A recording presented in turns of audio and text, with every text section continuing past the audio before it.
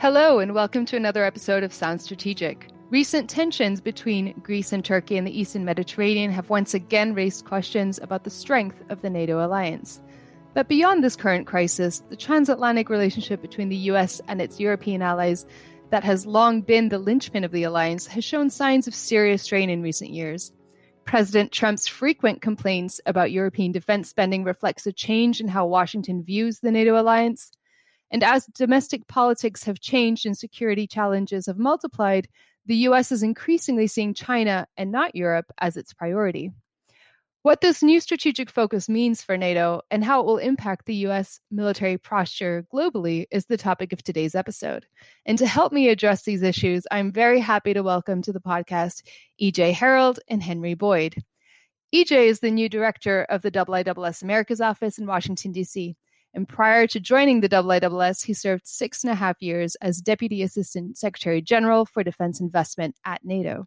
He graduated from West Point and had a full career in the U.S. Army as an artillery officer and foreign area officer for Europe, and has spent 21 years living in Brussels, Paris, and Germany. Henry is a IISS veteran and my fellow China watcher on all things defense at the Institute. He is the research fellow in the Defense and Military Analysis Program here at the IISS and contributes to the annual Military Balance publication each year, providing detailed analysis of military capabilities for various countries around the world, with a particular expertise on the US, Russia, and China.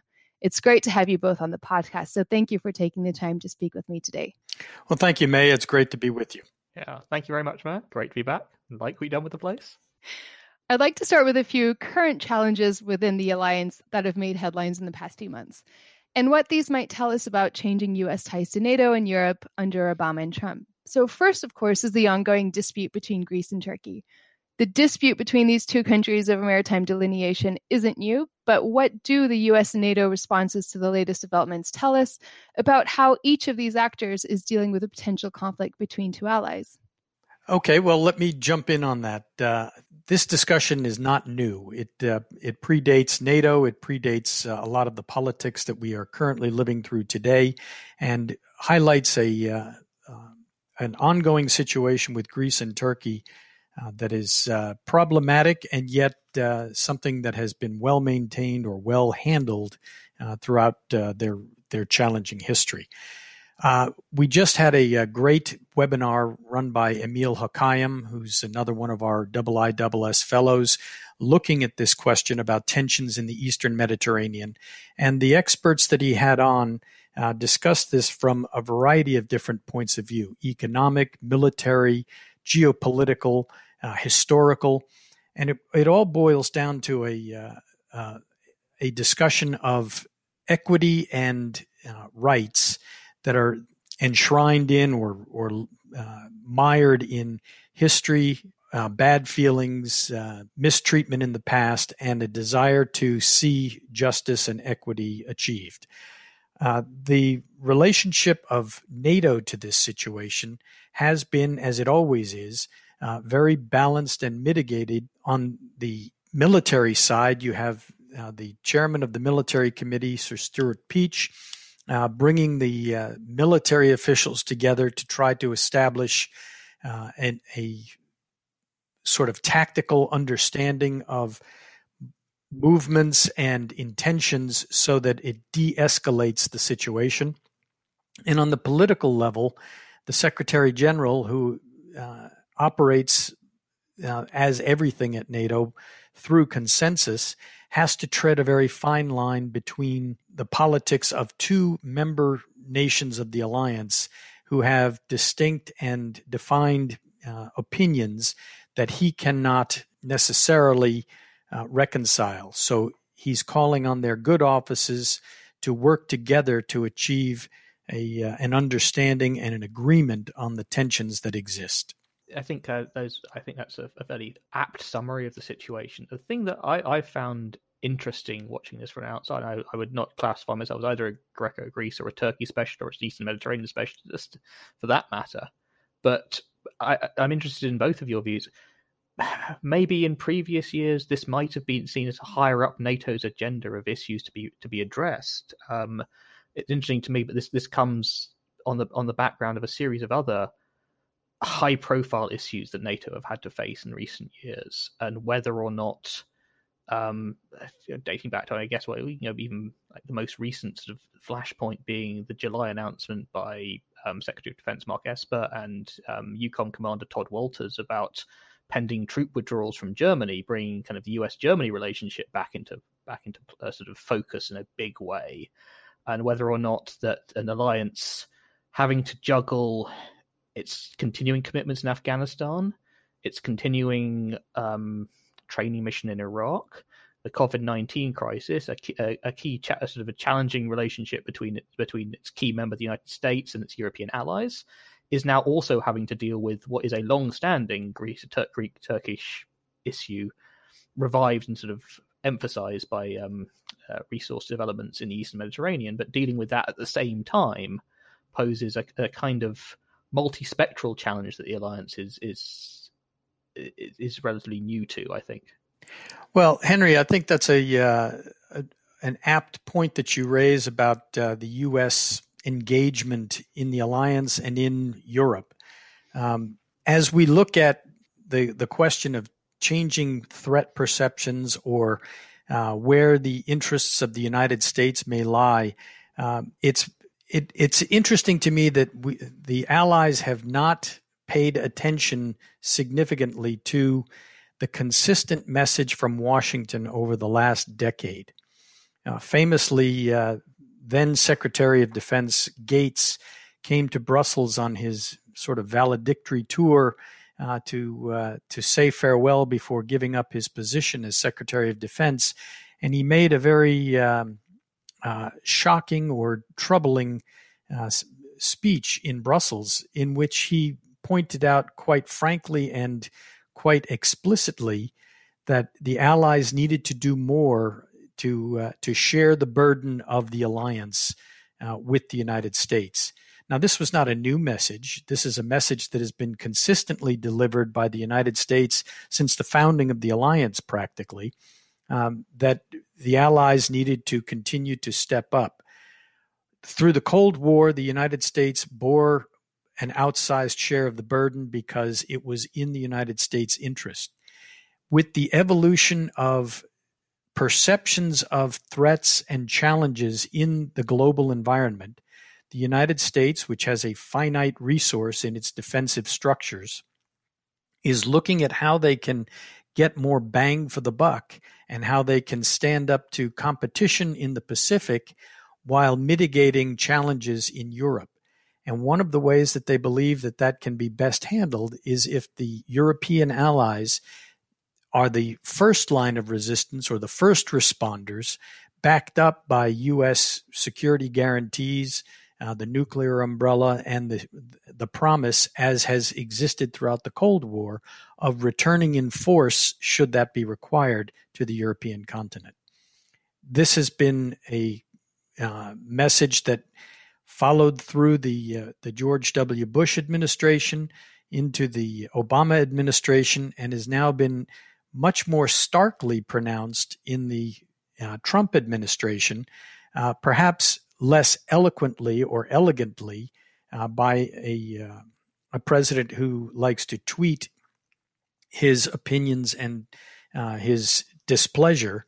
But nonetheless, the diplomacy behind all of that has been fairly consistent across different administrations of different political persuasions, that there needs to be a greater sharing of the burden between America and its allies. So let me just jump in and return back to the question of the announcement of the withdrawal of troops from Germany. Should we then understand this to be a response by the Trump administration to pressure or at least punish perhaps European and NATO allies for not carrying their weight? Or is it actually, does it in fact have more to do with U.S. rebalancing of its commitments?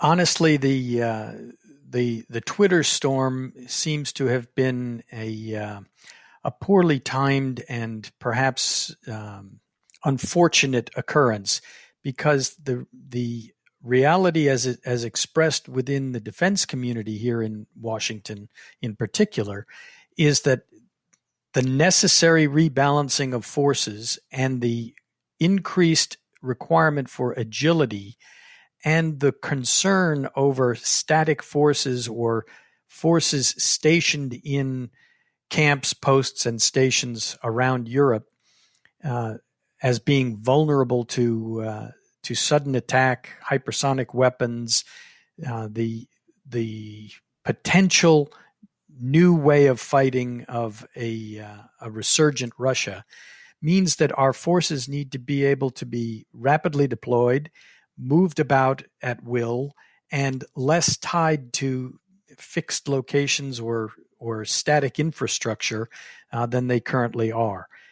In addition, by moving to new locations closer to the peripheries of the alliance, whether it be to the east or to the south, making them more deployable or redeployable by land, sea, or air, makes good strategic sense. And the repatriation of some units back to the United States so that they can be rapidly projected in whichever direction is necessary, again, is consistent with the strategic outlook expressed in the National Defense Strategy and the National Security Strategy. I think that's a fair point to make, really. It's one of those things that struck me in the reaction to, both Trump's tweet and Esper Walters' announcement, is how Europe-focused a lot of the commentary was. It was as if this move was simply about the only thing that mattered to the US must be Europe. So all that comes down to is whether or not the US cares about Europe. The Pentagon is watching a global picture and is if you read through, if you either listen to the speech itself or read the transcript of his comments, you get a fairly clear indication that yes, Trump accelerated the announcements and the decision making over EUCOM, but that the EUCOM posture review is part of a wider review of US global commitments. There is an Indo-PACOM review coming. If you go back to when Jim Mattis was Secretary of Defense, you could see CENTCOM's posture under review and assets being moved out of theater as the US tried to rebalance its global commitments to allow it to effectively undertake what I think the National Defense Strategy terms dynamic force employment, as opposed to the more kind of consistent presence operation that had characterized their overseas commitments in previous years. One of EJ's a point about connecting the Trump administration's line on burden sharing to that of previous administrations, I think, is a very valid one. I think a lot of this may sound quite familiar if you go back and look at the kind of things General Raymond Odierno said about EUCOM rebalancing when he was head of the army and was responsible for the last time the US withdrew heavy commitments from Europe, when the last two heavy armed brigades were stood down in Germany in 2013-2014. And Leon Panetta as Secretary of Defense under Obama and the Asia pivot, that there's a lot of policy documentation under the Obama era about stepping back from the US's traditional Europe first look, becoming more Asia focused, and the necessary posture alignment that changes there. Yes, there's local politics involved. US politicians are usually keener to see more stuff stationed at home. It brings with it jobs and investments in local communities in the US. The kind of citizens who appreciate stuff deployed abroad don't get to vote in US elections. But I think there is a genuine, long-standing strategic logic at play here, being driven by the Pentagon more by the White House. Yeah, and to sort of follow Henry's point there, two things have happened in recent months that reinforce that. First, Secretary Esper spoke through the IISS in a speech that would have been given had we held the Shangri-La Dialogue this year to the Asia-Pacific region, and expressed the plans of the United States for the deployment of forces, the political and military support to the region, the reinforcement of bilateral relations, as well as multilateral groupings that the United States participates in. In addition, there was an announcement recently that the Secretary of Defense has directed the education system within the United States military to focus 50% of its attention on China as a strategic competitor. Now, that's significant because there has not been, since the end of the Cold War, that sort of emphasis on any particular nation as a competitor. Certainly, we never forgot or never lost sight of Russia as a potential adversary or strategic competitor. But quite frankly, their military capacity declined so much since the end of the Cold War until recent times that there was less credibility that they were going to be the flashpoint. The Chinese have increased their capacity both on land, sea, and air to an extent that they are now quite logically the primary strategic competitor of the United States and the one that the U.S. is focused on. So given the policy speech in July, given the subsequent comment by the Secretary of Defense to the education system just recently, this is a clear indication that the United States views the risks to the Russian or to the European environment of Russian aggression have not gone away, but they are certainly much reduced by comparison. Yeah, I was really struck by the Esper speech. It's been a relatively open secret dealing with the U.S. Department of Defense and its associated advance, but the Esper was specific as saying, principal to many of our efforts is to focus the department on China.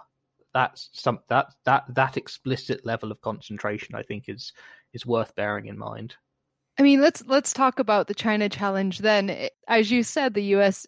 No longer minces its words over who it views as the primary challenger to the United States' military power in the Indo-Pacific region. And of course, certain NATO allies also share this concern.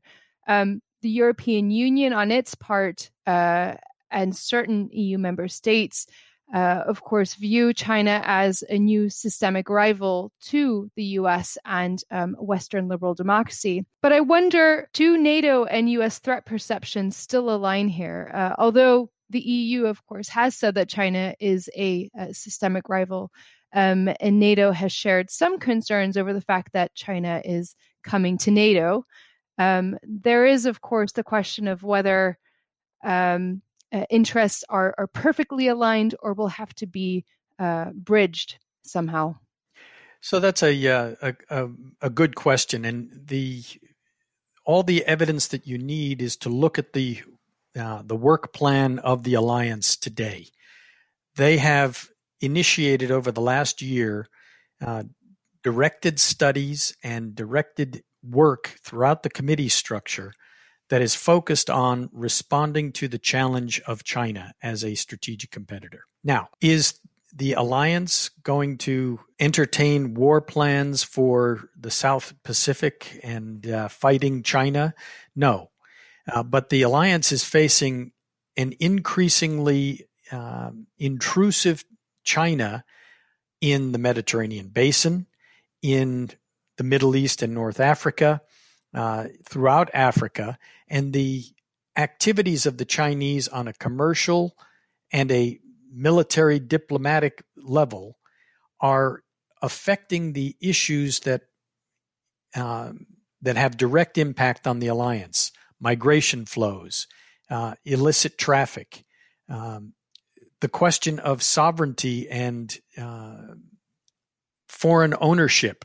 So the port of Piraeus and the fact that the Chinese practically own the port because they came in with investment money that now has a significant impact on potentially closing that port to alliance operations should the decision be taken. All of these are concerns that are motivating the work of the committees to consider what NATO's options are, what responses are appropriate, and the preparations or the preventive actions that should be taken to prepare the alliance for confrontation with an aggressive China, whatever form that takes, whether it be economic, political, or other. I think it's certainly been fascinating to watch the rise up the agenda of China, both within NATO but also within the national agendas of NATO member countries in Europe. The unkind commentary has been kind of connect that to a kind of a desire to placate President Trump and the United States by being seen to do something. But I think there is more to it than that. I think there is a genuine realization that although for NATO, Russia, certainly post-Crimea, poses a serious challenge, NATO can't afford to be simply fixated upon that one threat. And that the Chinese involvement in Europe in a variety of spheres, be it military, be it diplomatic, be it economic, their intelligence activities are going to increase rather than decrease in the near future, and that these things will have a direct impact on NATO, i.e. that the effect of Chinese military modernization and military challenge into the United States is not simply going to be an indirect withdrawal of US attention and resourcing from Europe. It's also going to pose European countries and NATO as an alliance with direct challenges.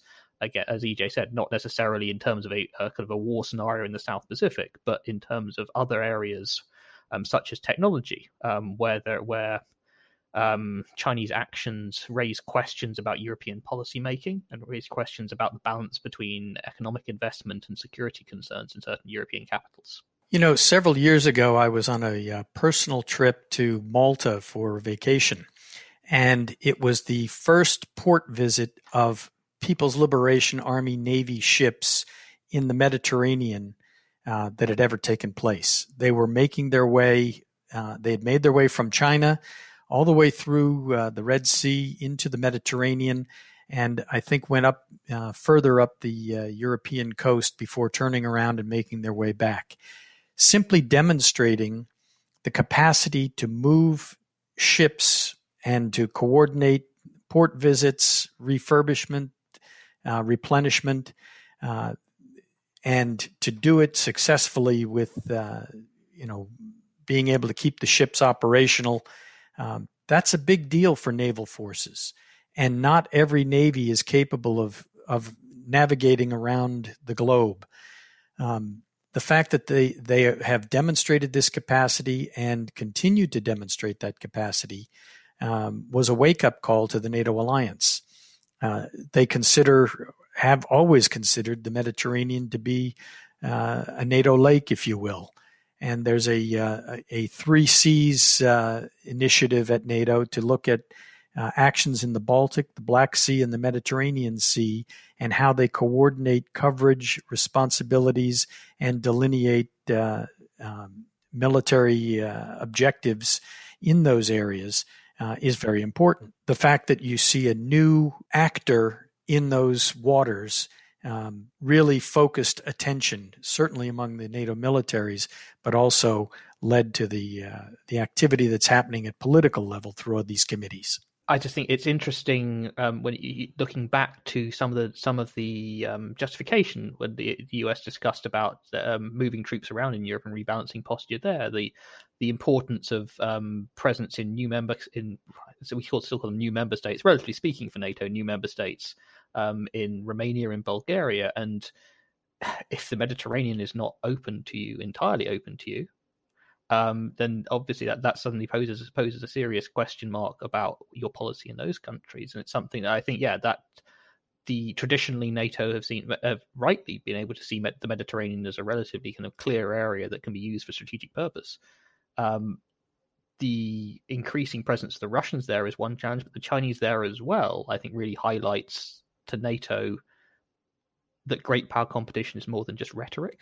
There are practical things that are now coming out of that. I suppose it's not just the Russians or the Chinese on their own as well, right? If I'm not mistaken, Russia and China held joint live fire drills in the Baltic a number of years ago. So I suppose it's also that combined challenge of an increasingly closer, if not an alliance type of relationship between Russia, at least one that serves the purpose of a useful purpose between the two at the moment, that NATO is cognizant of. I do wonder, though, how this might all change and how the relationship between the US and NATO might change, considering the U.S.'s upcoming November 3rd presidential elections? Well, I think fears of U.S. withdrawal from the alliance are somewhat overblown. Yes, the president has enormous power, but he is also subject to the checks and balances of our Constitution, and the voice of Congress is quite unified on this, both Republican and Democrat, that the value of the North Atlantic Alliance cannot be underestimated, and it can't. If it didn't exist, we would have to invent it. Is often heard in the halls of Congress. So I think that while the president makes some very heavy-handed complaints against the alliance from a transactional point of view, I think that the political interests of the United States remain quite focused on having a strong NATO alliance. Certainly, the burden sharing issue will remain an important issue, but NATO is going to be a force to be reckoned with, no matter who wins after this election. I think it's fair to point out the US demand on NATO has been for greater burden sharing, not for a kind of abandonment entirely. That whatever Trump's reaction to, again, the transactional approach, the level of what he sees underinvestment by the Europeans, for the US's global posture, it's important to get the Europeans to be able to contribute more. But doing that requires staying engaged in some capacity. Certainly there isn't a US move on either side of the aisle to depart Europe entirely, to write Europe off as strategically unimportant. The challenge is balancing Europe against commitments elsewhere, and I think the idea that either side of the US political complexion is going to contemplate that kind of radical change, I think is not on the cards at the moment. I'd agree with EJ. I think when you've got things like no NATO withdrawal acts being discussed and put around, then I think Congress's will is fairly clear on this point. Well, and don't forget the importance of demographics. I am a typical American in the sense that I'm a European by origin, a combination of German, Irish, English, French, Scottish, and that's just me. There are millions of people like me in the United States who represent the diaspora from Europe that has settled and grown the United States over 2 centuries. And they have a voice in Congress with very powerful lobbies who advocate for the European continent. Now, it's true that the mix of nationalities changes over time, and that we have a strong Asian population, a strong Latin American population, a strong African population. And for issues in any of those regions that matter, they also can call upon large lobbies who have interest in those regions. So I don't want to overplay the European angle, but my point is that Europe will remain central to the United States from an economic point of view, our largest trading partner, from a military strategic point of view, control of the Atlantic, the Mediterranean, and the protection of lines of communication. From a diplomatic point of view, giving weight to the U.S. opinion in various fora, whether it be the UN or other global bodies. And we're going to continue to see the strong interest of the Europeans to have tight relations with the United States. And one of the ways that you maintain that is through the NATO alliance. But what strikes me is kind of the nature of how that importance plays out in terms of resourcing balance, and from both sides of the aisle, from a Trump second term or a potential Biden administration, is that's going to have to continue, but without the kind of the central devotion of resources and time and attention. I think it's clear, not just on a defense side, but across government, that the US's foreign policy is going to have to devote increasing amounts of attention to what happens in Asia, and that Europe will not be in a position, unless something horrifically unexpected happens, to command the same level of central attention it may have done in the past.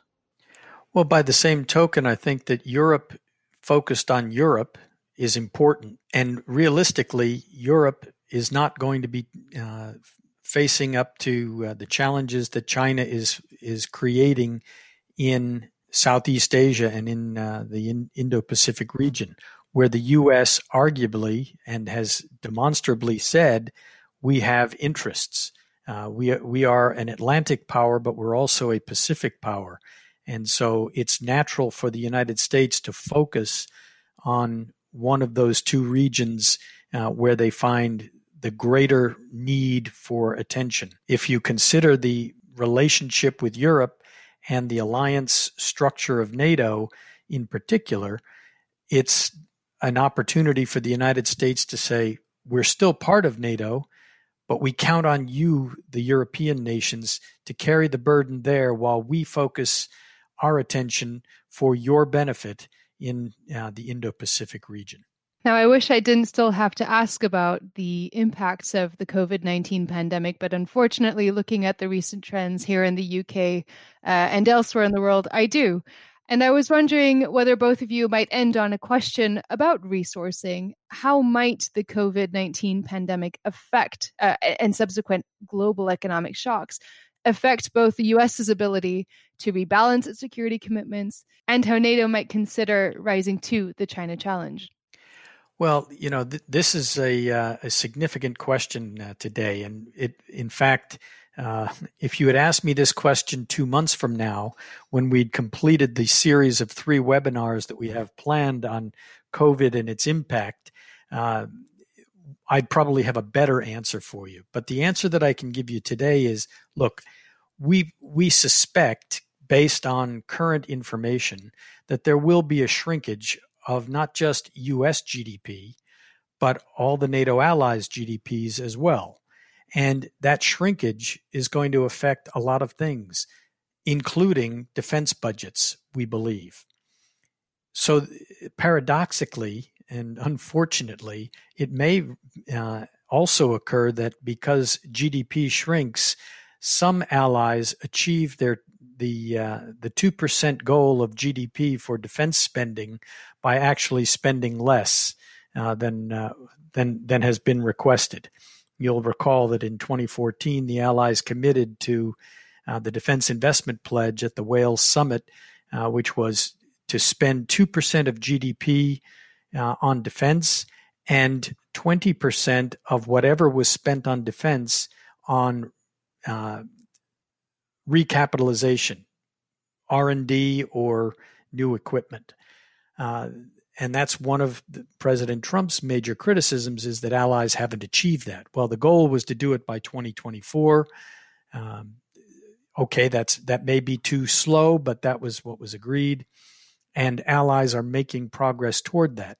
The Secretary General lauds the fact that already there has been significant spending increases by a number of allies, and that if all the allies hit the 2% objective, that it would represent something like $100 billion a year additional spent on defense to the benefit of the NATO alliance.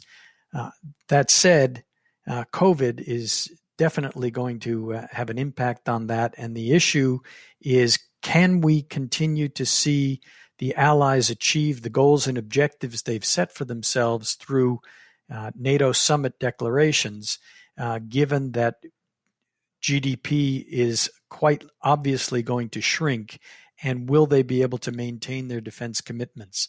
The jury is out on that, and we'll only see that over time.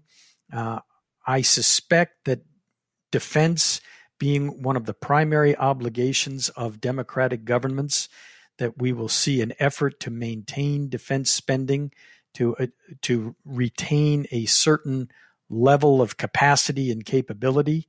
But the plans for modernization, new weapon systems, new capabilities will likely be extended and delayed because of these budget contractions. Yeah, I think I would agree with most of that there. I think defense planning in general is often kind of a science that delivers in a much longer time frame than initial planners hoped. I think even before COVID-19 was a word anyone recognized, or a phrase, a name, I think there were open questions about the viability of resourcing plans for a lot of NATO, European, US, Canadian defense modernization programs. I think, frankly, that's also true for other countries like Russia and China themselves. People had raised questions about sustainability of the spending plans required to underpin these things, and the level to which domestic concerns and domestic issues required resourcing and attention that these plans hadn't taken into account. I think it's fairly obvious, it's a bit of a no-brainer, that COVID is going to deeply exacerbate that issue for most countries. I think from an alliance perspective, one of the issues I think we haven't touched on yet is the potential for greater interoperability challenges. So not just the overall level of spending, but what happens if the US maintains a higher level of modernization, pushes faster into new technologies and new capabilities in a way that leaves some of its European and other allies behind, and what that means for the US's ability to then operate with them, for the other allies to play a useful part in the way US war planners conceive of operations.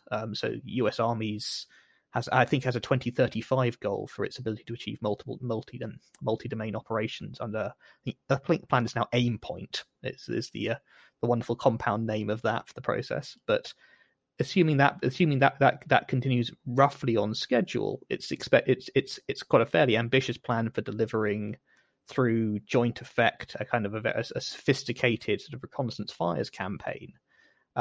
Now, in the European context, the US is prepared to deliver that. The first MDTF task force brigade headquarters style is expected to be active from 2021, I think, under planning, maybe slightly later now. But if the greater burden is expected from European allies to provide resourcing around that, to complement that, and to provide the additional capabilities to bring that at scale, will the Europeans still be able to achieve that? Even the larger European players, the British, the French, the Germans, be able to bring a level of capability and sophistication in the same time frame to complement that, or are we risking a kind of divergence of capability gap where the US desire for greater burden sharing is complicated by what kind of burden they want the allies to share, and what kind of burden the allies are willing to fund? Well, I share the concern, Henry. But what I would point to as an example historically of how that sort of a scenario did not play out, as the U.S. was talking about network-centric warfare, NATO adopted network-enabled capabilities as their buzzword. It led to the creation of Allied Command Transformation, the repurposing of the Allied Command in Norfolk. And I would suspect that similarly, as the United States pursues new capabilities, that they'll be able to, that the allies will find ways to keep pace, albeit at a less expensive capability development. Well, I think that's an excellent point to end on, and a really good platform for our next episode, I'm sure, in the future altogether. I want to thank you both for coming on the podcast today, and it's been a really interesting discussion. Thank you for having me. It's been a pleasure to be with you today, Maya. And to our listeners, we hope that you enjoyed today's episode as well. So don't forget to follow, rate, and subscribe to Sound Strategic wherever you listen to your favorite podcasts, and to recommend it to your friends, of course. And for all of the latest IISS analysis on global defense and security issues, please visit our website and follow us on Twitter, Facebook, and LinkedIn. See you all next time.